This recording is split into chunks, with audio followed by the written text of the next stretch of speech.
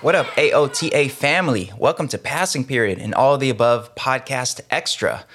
I'm Manuel Rustin, your favorite teacher's favorite teacher, and I'm here with Jeffrey Garrett. And of course, we drop these passing periods in between our full episodes, and we drop these exclusively for those of y'all that listen on your podcast streaming apps, because our full episodes, of course, are video shows that we put on the YouTubes as well as your podcast apps, and those take a while to edit. So in between those full episodes, we take this passing period time to talk about stories that maybe didn't make it into any of our full episodes. And Jeff, man, it is May 1st. It is the beginning of Asian American and Pacific Islander Heritage Month, and it is 4 or 5 weeks to the end of the school year. Not that I'm counting exactly 4 weeks for me. We're getting there, man. We're getting there. How you doing on this lovely spring day?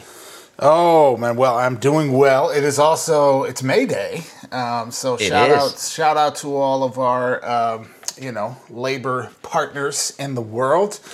Here you go, you communist, you Marxist.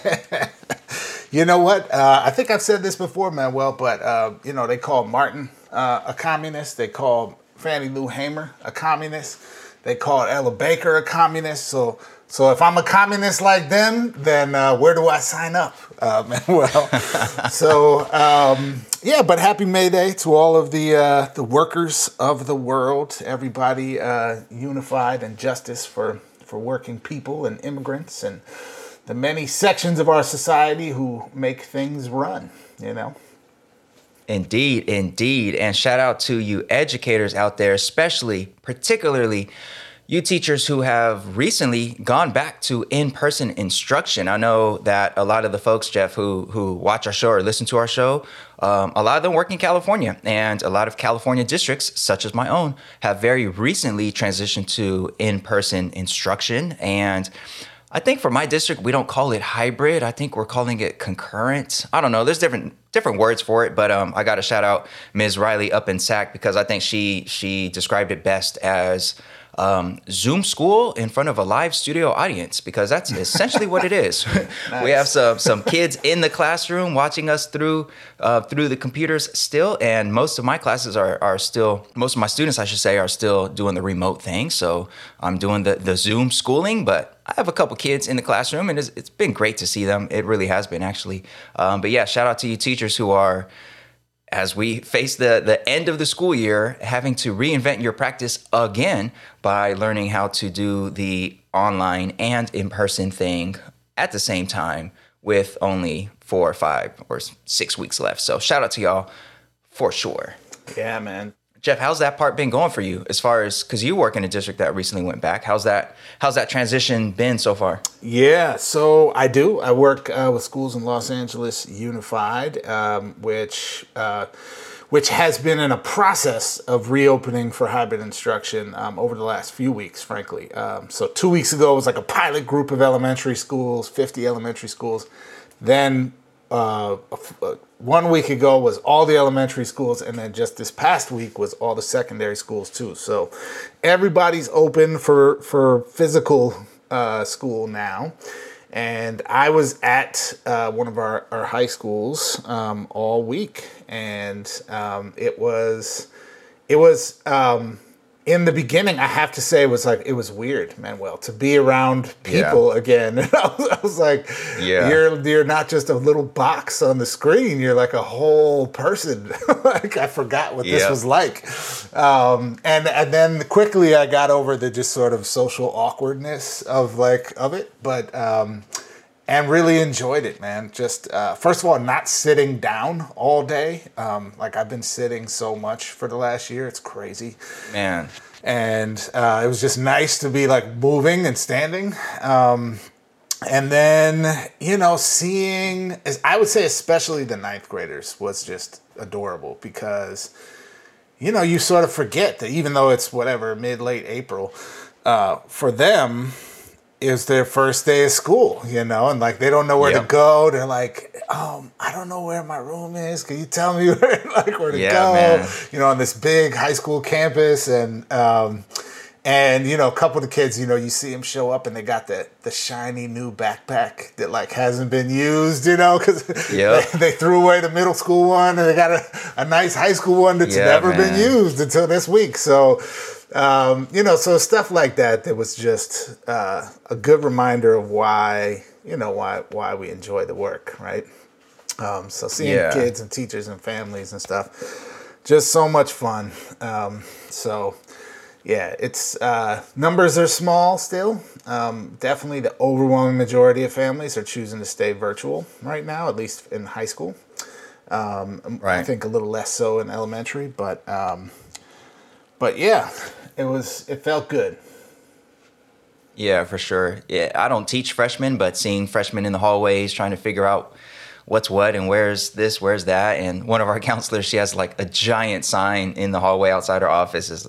I'm Dr. Gonzalez. I'm one of your counselors. And it's just so cute and so great. And it's just like, oh, this really is like the first day of school. It really felt like the first day of school. Actually, it felt like it like twice because we have like two different cohorts coming on different days or whatever. But it definitely was like it was really just strange, like being in person with people, with groups of people, and it feeling like the first day of school, even though it's spring and we're like actually counting down toward the end of the school year. Just really, really bizarre. Still kind of awkward in the sense of like when I see someone who I had as a student last year and haven't seen them since before, and just like wanted to like dap them up or give them a hug or whatever, but it's still like, okay, social distancing and all that. Like it's still kind of awkward.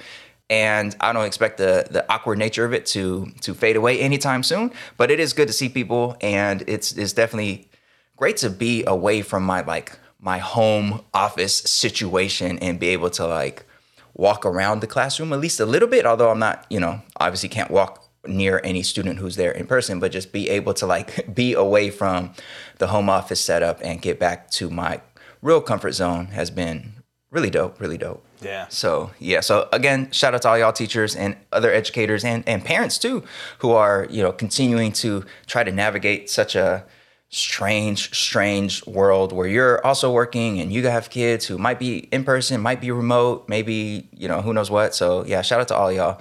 And so Jeff, I mean, can't help but notice that there are ongoing headlines and debates around what teachers can and can't or should or shouldn't be saying as it relates to things such as Black Lives Matter in this case. So we want to talk about a story that wasn't in our last episode. And Jeff, maybe you could break it down for us. But, as the world continues to march forward to who knows what the future is going to look like with this pandemic, not pandemic schooling and what have you, we still have some sort of traditional debates that have been around for a long time, but have sort of taken a new look in recent years around what teachers are allowed or should be able to say or do or signal in their own classroom. So why don't you break down this story that we're talking about today?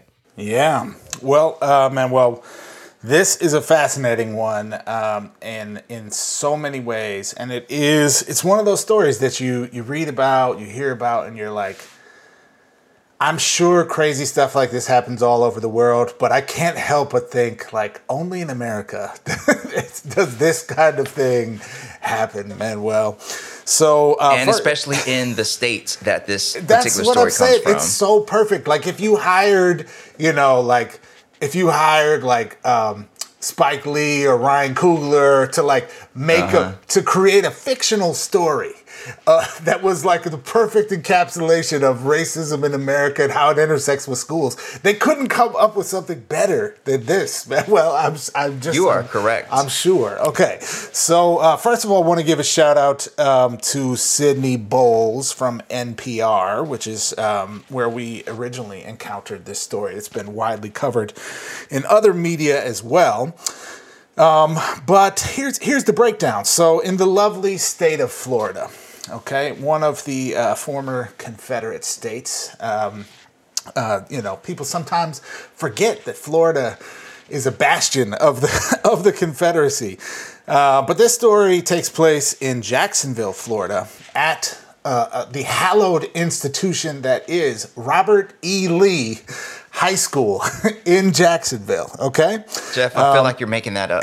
That can't really be the name of the school for this racist story. Oh, it is the name of the school. A school that was racially segregated for whites only until the 1971-72 school year. Okay?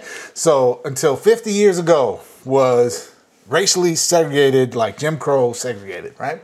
That's still to this day called Robert E. Lee High School. But is maybe today, there's a different Robert E. Lee. What are the school colors or the mascot? Because this might not be that Robert E. Lee. This might be a different Robert E. Lee. Yeah, no, it's that Robert E. Lee, and the school colors are blue and gray. Okay, and their school mascot is the Generals. Okay, so it is as crackery as you think it is. Well, and that's Robert E. Lee. Yes, I use that word with all intended meaning and depth and intentionality. So the blue and gray Generals of Robert E. Lee High School in Jacksonville, Florida, former state of the Confederacy, okay, is today a school that is 70% black. All right. And that school you may have perhaps heard of before because it has been the home of a rather interesting student organization called the EVAC movement.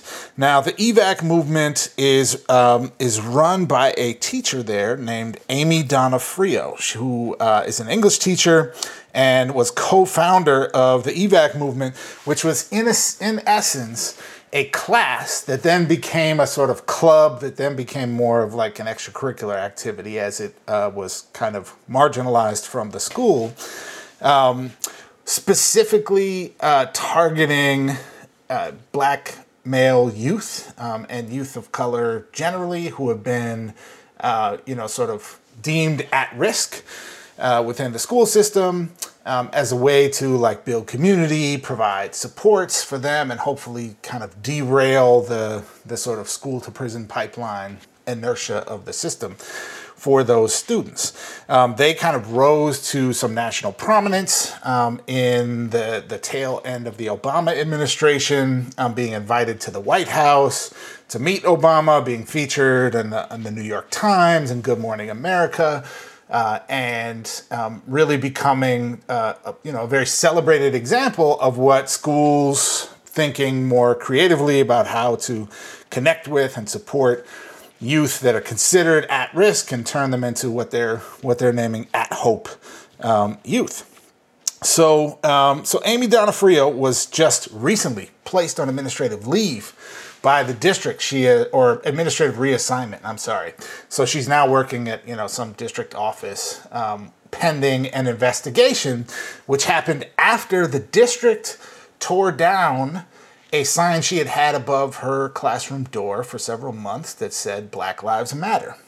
And the backdrop of this in the school is one of her former students had been killed by the local sheriff. Of course, the national racial reckoning that's taken place over the last year caused a community uproar, as it did in many cities, including a movement to rename Robert E. Lee High School, which has been met by lots of racist backlash, including white folks saying crazy stuff like Jesus said slaves should obey their masters, and older white folks in the community talking about these people are coming in here to destroy our culture and our way of life, and all the usual Confederate defense sort of things that the people are used to hearing. So this is the political backdrop of this. They removed the Black Lives Matter sign. Amy Donofrio puts up a sign that says, the school administration took down the Black Lives Matter sign that was here, which is both kind of petty and also I kind of respect it. And after that, she was placed, under investigation and reassigned. There's been a major petition with, something like 15,000 signatures to try and reinstate her. But Manuel, this is a crazy story. So much going on. And of course, happening in the larger context of the conviction of Derek Chauvin, the continued violence of police that we're seeing all over the country. So much, man. So much. Tell me what you think here about this story.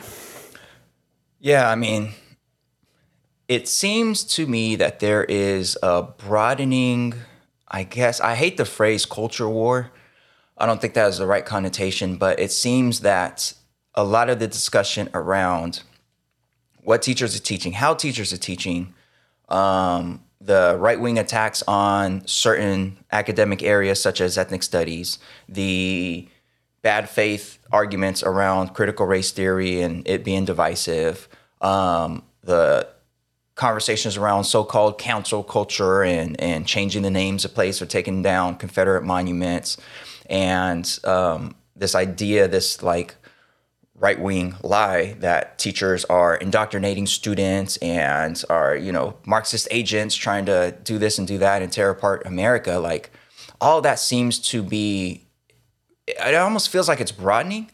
And I really feel for teachers. In this case, this particular teacher, it seems to me, based on the information, that she absolutely positively is willing and able to handle this fight, and has huge support from community members, from families, from students.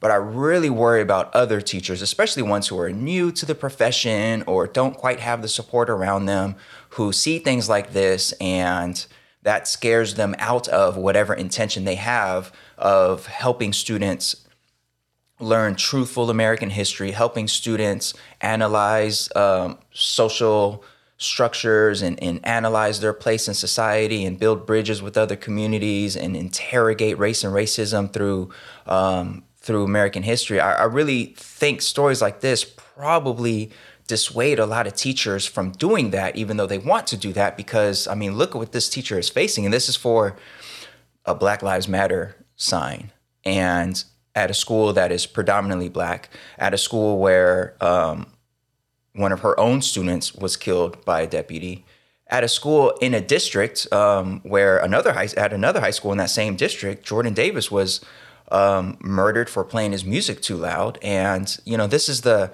trauma that the students in this area are facing day to day, the racial violence that they're facing day to day. And here's a teacher who says, you know what, my classroom is going to be a place where you could come and safely process and reflect and build community and discuss what's happening. And she's being targeted for that, like targeted in parent Facebook groups, and now removed from her classroom for that. It's really, really troubling. It's really, really scary.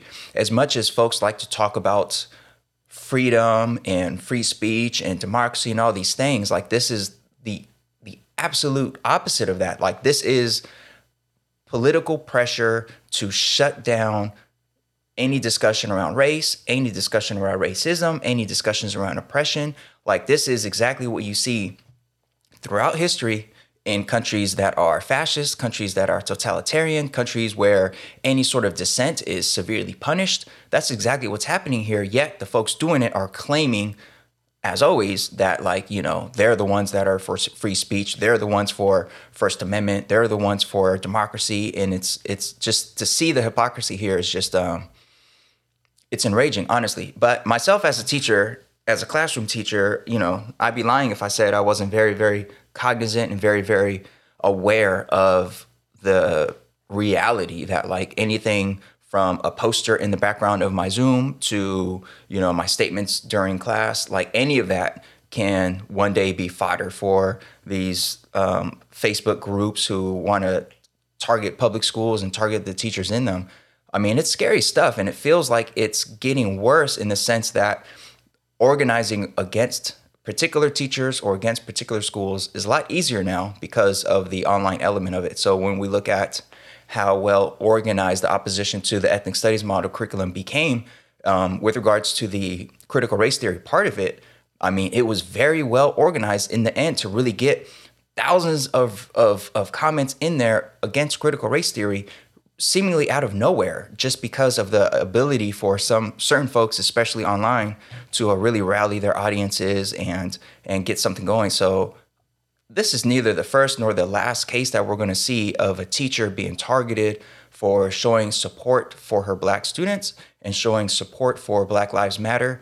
And I mean, it's scary stuff, man. I'm not going to lie. It's scary stuff. I know there's a lot of educators out there. There might be some who are listening right now who think, like, bring it, like, whatever, bring it. I'm not going to hold back. I'm not tripping. I'm up for the fight. I would argue most educators aren't. Most educators, I mean, between their own families that they have to worry about, between like just their own peace of mind, their own sanity, stuff like this is not something that they are ready to fight and ready to like be in the limelight for. So I think a lot of teachers out there probably hold back a lot when it comes to expressing support for their, not just in this case it's a Black Lives Matter flag, but we've seen similar stories of teachers being penalized for signs in their Bitmoji classes supporting immigrants. I think there was a teacher in Texas. She had a sign that said "No human is illegal" or something, and they came after her for that. So, man, it's just scary stuff. It's really scary stuff. I don't know. What are your thoughts? I agree that it is scary stuff for sure, and there's a certain dystopianness to it, right? And I will say a detail of the story that I didn't mention earlier that we probably should is that Amy Donofrio is being represented by the Southern Poverty Law Center and is suing the district, alleging that they have violated her First Amendment rights. And what's interesting about that is this case is bringing up a bit of a fundamental tension between some existing legal precedent that says that actually public employees are some of the people who are most limited in their ability to exercise free speech because they're legally generally thought of as folks who are representing the state when they are speaking at work, right? And because of that, they're not necessarily free to say whatever they want to say. They're speaking on behalf of the state, so they need to speak on behalf of what the state, or the organization of the state wants to say. But the state of Florida happens to have a law that protects speech at school and that says that district school boards, administrative personnel, and instructional personnel are prohibited from taking actions, including but not limited to entering into agreements or infringing upon the rights or freedoms afforded to school staff by the First Amendment of the United States Constitution, unless they get written consent to do that, right? So this is an interesting potential clash between, sort of our typical understanding of the limits of speech on public employees versus Florida's actual law that says you can't do that. So honestly, I'm very curious to see legally how this turns out, and also wouldn't be surprised if in crazy right-wing legislator Florida, they change this law immediately if she wins. But absolutely. It's a fascinating. I mean, they're already, that assumes, Manuel, that they're not busy restricting voting rights. They're very occupied right now. Let's not forget that. But yeah, it's a fascinating kind of legal issue, and then also, it is yet again the complete sort of white supremacist mythology world where we are treating a flag that says Black Lives Matter as a type of threatening speech that, say, a swastika or a Confederate flag, right, would have, right? And we're saying, this is one position, which is we should have slavery and oppression. And this is another position. Black lives have some amount of worth and value, right? And therefore, both of these are attempts to introduce political indoctrination in the school or something like that, right? And I think we just have to fight this fight as educators to say that actually not all speech is valid speech, that there is a moral stance that is inherent to any type of responsible education that doesn't treat the Confederacy and the Black Lives Matter movement as, opposite ends of a legitimate debate, right? That one of these is a platform for the advocacy of oppression and slavery and genocide, and the other is a reasonable moral position to take in a debate, right?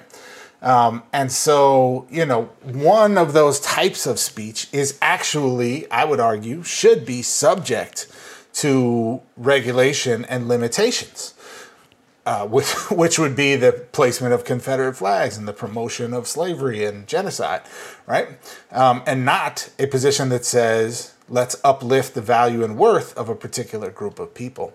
And so I worry that like what's getting lost in this is the fact that this is a false equivalency. They're framing this as an equivalent type of conversation. This is a false equivalency. This is an obviously reasonable opinion to express that's being regulated because of the racism that's embedded in this particular school's community context, as it is in many other parts of this country. Yeah, I mean, you are correct about that. And that reminds me all the way back to our very first All of the Above episode, our very first episode ever, our pilot episode, if you will. And Akita Kisane-Long mentioning that, like, when it comes to so-called politics in the classroom and political speech and this and that, we have to stop allowing folks to do what you just said, which is to, conflate one thing as being equal to the other. So to conflate Black Lives Matter as being the equal but opposite take on the Confederacy or on slavery. But when it comes to matters of the value of one's own humanity and own dignity in these things, like that's not a debatable thing. And Black Lives Matter is not what I would consider to be political in any kind of way. It's not partisan in that sense. A lot of times, most of the time when folks say something is political or not, what they really mean is partisan. And Black Lives Matter is something that should not be considered partisan in any kind of way, because this is it's simply an expression of the dignity and worth of Black lives in this case at a school. In this case, and it shouldn't matter this part, but still, it's worth pointing out that the school is majority Black. The school has students who have been victims of police violence, and this statement here is not political in that sense. It's a show of support for your students, which is, I would say, the number one task of teachers is to support the little ones in front of you and help them grow into loving and intelligent human beings that can take on the problems of our world, the problems of our society that we have laid before them. So there is that. But my concern, though, I mean, legally, in the legal sense, yes, this is This is messy because, yes, there's tons of restrictions on teacher speech. Teachers, public school teachers in this case, have certainly been ruled in different cases to be representatives of the government, and our free speech, our First Amendment protections are severely limited. And shout out to my education and law professor, the late great Stuart Beagle. Rest in peace to Brother Beagle. He, in his class, told us like freedom of expression for public school educators is particularly complex. Like when it comes to students, there's the Tinker case, and there's real clear cases outlining the rights of the student newspaper, for example, and this and that. But when it comes to teachers, especially in this digital era where teachers are late night in bed on their phone scrolling through and liking a post or writing something on Twitter or Facebook, the realm within which teachers are free to express themselves there, yet be reprimanded for what they express online because they're teachers and because they are the face of their school, the face of public education in their area. Like, there's a lot there. And in this case, I am concerned about the outcome here because I can assume there are teachers out there who would say, well, if she's able to have a Black Lives Matter flag in her classroom, I should be able to put the Blue Lives Matter or thin blue line flag, whatever you want to call that flag, in my classroom. And if I'm not mistaken, I think this district here had a case where a football team was running out onto the field with the thin blue line flag, and they restricted that school from doing that because that flag is an oppressive flag for lots of reasons. So I don't know. I'm concerned that even though Black Lives Matter shouldn't be conflated with other forms of political stances, it is. I think that ship has sailed, and I don't know. I can't express enough, and I can't find the words right now to express just how worried I am about the future of teaching when we have so many attacks on our profession and so many attacks on our students. So much so that everything from being able to teach an honest history of America to being able to have a poster up in your room showing support and love for a particular marginalized group, all that stuff is under attack all at the same time. And it's just, I think, a sign of things to come. And I'm just worried. I'm really worried about it. And exceedingly worried about the stance of school board members and district leaders across the nation when they get flooded with thousands of emails from angry parents because they were rallied up on Facebook. And those district leaders, I'm just worried that they are going to bow to or continue to bow to that pressure and remove teachers like Amy Donofrio. And it's not looking good, man. It's just not looking good. Yeah, I hear you 100% on that worry, Manuel, and I think it is in this hour where we are the year after. We're coming up now on the 1-year anniversary of the insane murder of George Floyd. That really sort of was sort of the straw that broke the camel's back. Coming off of Ahmaud Arbery and Breonna Taylor and thousands of other people over centuries. Yeah. But that was sort of the straw that did it, right? Right. And I think the reality is the cover that the mass uprisings provided last year of just sheer power, right? To say like, oh, there's millions of people who are willing to risk police brutality, to risk being gassed by these barbarian police in the streets, made space for people to push in of less public ways, like putting up Black Lives Matter flags in their classrooms or in schools, or pushing to change the name of schools named after Confederate generals. And I worry that it's hard to sustain that level of mass public movement in the streets that provides that kind of cover. And then what starts to happen are these sort of like behind the scenes school board procedurally sort of things, right? Where all the false equivalencies come out, right? And I would argue it's actually not that difficult, man. Well, it's like really not that difficult of a call to be able to look at your Blue Lives Matter flag and say, like, actually, that is a flag that is fundamentally about oppression and violence and racism. It has no other purpose and function because police, first of all, are not an ethnic group in this country. They're not a protected class. Second of all, they are certainly not people who have ever been oppressed in any way as a class in this society. And they only use this flag and this symbol to make space for and want to continue the violent oppression of others. And that's just a simple fact. Like, it's not actually even debatable. And that flag didn't exist until Ferguson, until Black Lives Matter became a thing. Like, that flag was a reaction. Exactly. It was a response to the call for justice. Yeah, go ahead. Exactly. So we pretend sometimes that these are hard calls to make, right?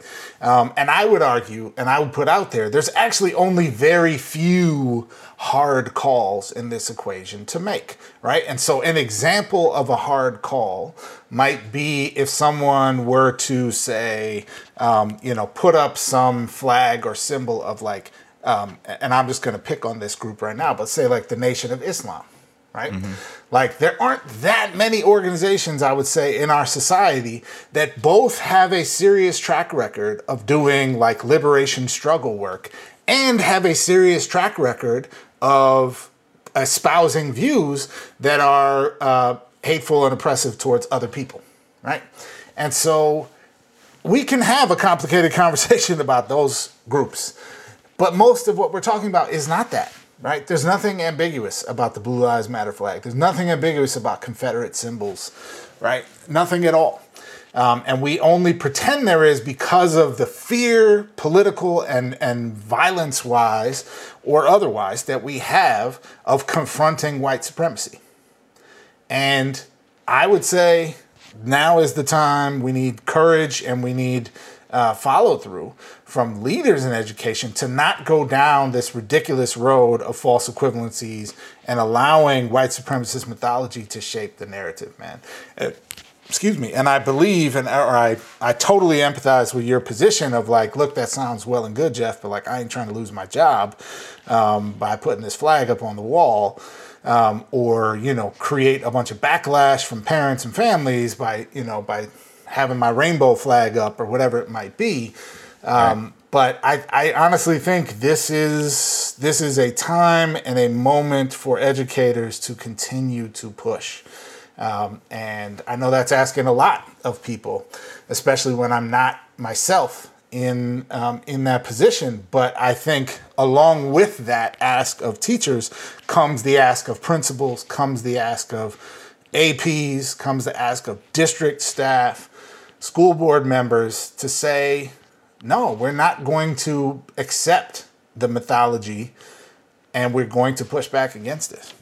Yeah, and I agree with that 1,000%. I feel comfortable and confident in my own school site to do that. I mean, my school district, one of several that passed a resolution in support of Black Lives Matter. So I feel that if I have a Black Lives Matter poster on the wall, I wore a Black Lives Matter shirt the other day, like that's not a problem because the district itself approved a resolution unanimously in support of Black Lives Matter, in support of Black lives. So if my district did that, then why wouldn't I be allowed to show support of my own school board by also supporting that and wearing that? I get that, but it's easy for me to say it in my community context. But I think about those teachers who teach in places where the context and the nature is very, very different. I think about teachers who are in areas that are super, super Trump supporting areas. And I think about, like, for them, it must be a lot harder because your principal might not have your back. Your principal might think that Black Lives Matter is some Marxist organization that wants to destroy the American family structure, whatever the hell they be saying out there.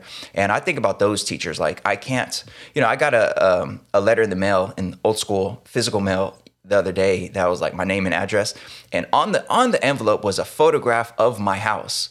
And for a moment I was like, because it didn't say where it came from.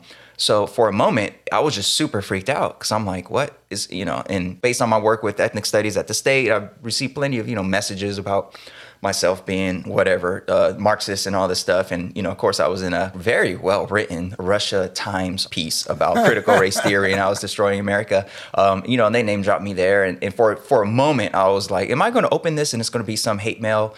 And they included a picture of my house just to let me know they know where I live. And it wasn't that. Of course, it was a refinancing thing. Is refinance rates are the lowest they've ever been, whatever. But for a moment I was just like, look, man, this is in this internet age, like it's just different, man. If I lived in some area, if I lived out in, I don't want to name a place because I don't want to offend anybody who might be listening from that place, but there are plenty of communities where I'm like, yo, if I lived out there and I really knew I had no support from fellow teachers, from the school board, from my principal, from my neighbors around my stance around supporting marginalized groups and this and that, like I would be worried. And then I would think, okay, is it worth it? Not even like I don't want to lose my job, but more so I don't want to receive the backlash. I don't want anybody to send threats to my house, all that stuff, man. It's just, yes, educators, this is the time. We saw last summer the most, I would say, diverse look at like massive protests across the nation in support of Black lives that we've seen in a very, very, very long time. The coalition of folks supporting not just racial justice, but justice in all forms. The coalition is broad, the coalition is big, and this is the time to really push for justice and push for support, humanizing education for all groups. Absolutely.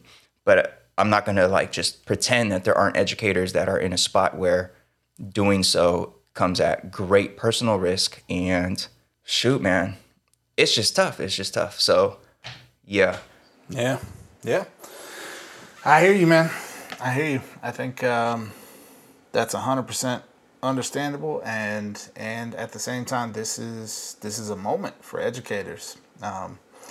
So, hopefully, this discussion offers a little bit of inspiration to those folks who are sticking their necks out and really fighting a good fight and upholding a line of ethics and integrity on this in their teaching and in their classroom and in their school and district, because it's going to be a fight. It's not going to be, just a polite conversation. So yeah. What is not a fight at all, and it's not political at all. It's actually quite apolitical, and it's just a great place for all of humanity to come together and not think about politics and not think about power at all. And that's the sports world, Jeff. Did you know that sports and especially in education, especially when it comes to sports programs and college athletics and all that, very, very not political, Jeff, which is very, very great, isn't it? Let's talk about that. What do we got next week, man? What do we got next week? Yeah, so next week we have just a fascinating guest on the show, man. A lot of folks out there may know of him. He is Dave Zirin, who is the sports editor for The Nation magazine, host of the Edge of Sports podcast, author of numerous books. Got a new one coming out in the fall, going to be called The Kaepernick Effect. Looking at, how Colin Kaepernick taking a knee and the, sort of wave of athlete political speech and activism that we've seen as a result is really impacting society and vice versa. And so we're going to dig into some of these fascinating intersections with Dave between sports, policy, right? And social justice and kind of how those things come together and function. Everything from, Title IX and gender equity to political speech and athletes using their platform at the high school and college levels. So it's going to be fascinating, man. Folks are definitely going to want to check that out. It's next Saturday, May 8th. That episode drops. So make sure you subscribe so you can check it out. Yeah, and we should ask them about a lot of these big cities have big glistening stadiums that cost hundreds of millions, if not billions of dollars, yet their public school system is highly underfunded. So we should definitely dip into that too. Jeff, where's he from? Is he not from? He's from Minnesota, right?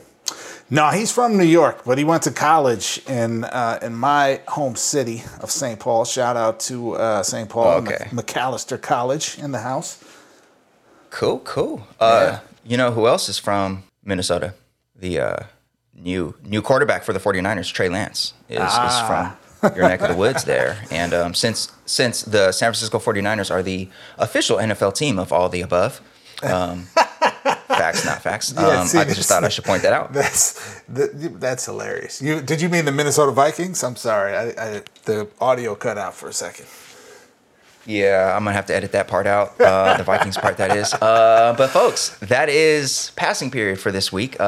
We hope you enjoyed. And, of course, our full episodes with guests and all that dope stuff and look at several headlines and shout-outs and all that good stuff come out every other week. So definitely stay tuned for a full episode dropping next week. Last week's episode, of course, was about arts and music education during and after the pandemic with Benoit Shepard. So if you missed that, go back and give that a listen. And as always, we love y'all. We hope you appreciate the conversations we have on this show. Rate us, review us. All that goes a long way. And of course, hit us up at aotashow.com. Hit us up on Twitter, Facebook, wherever, and let us know what your thoughts are around these stories and conversations that we have here. All right, folks, we love y'all. See y'all in a week. Now, get to class.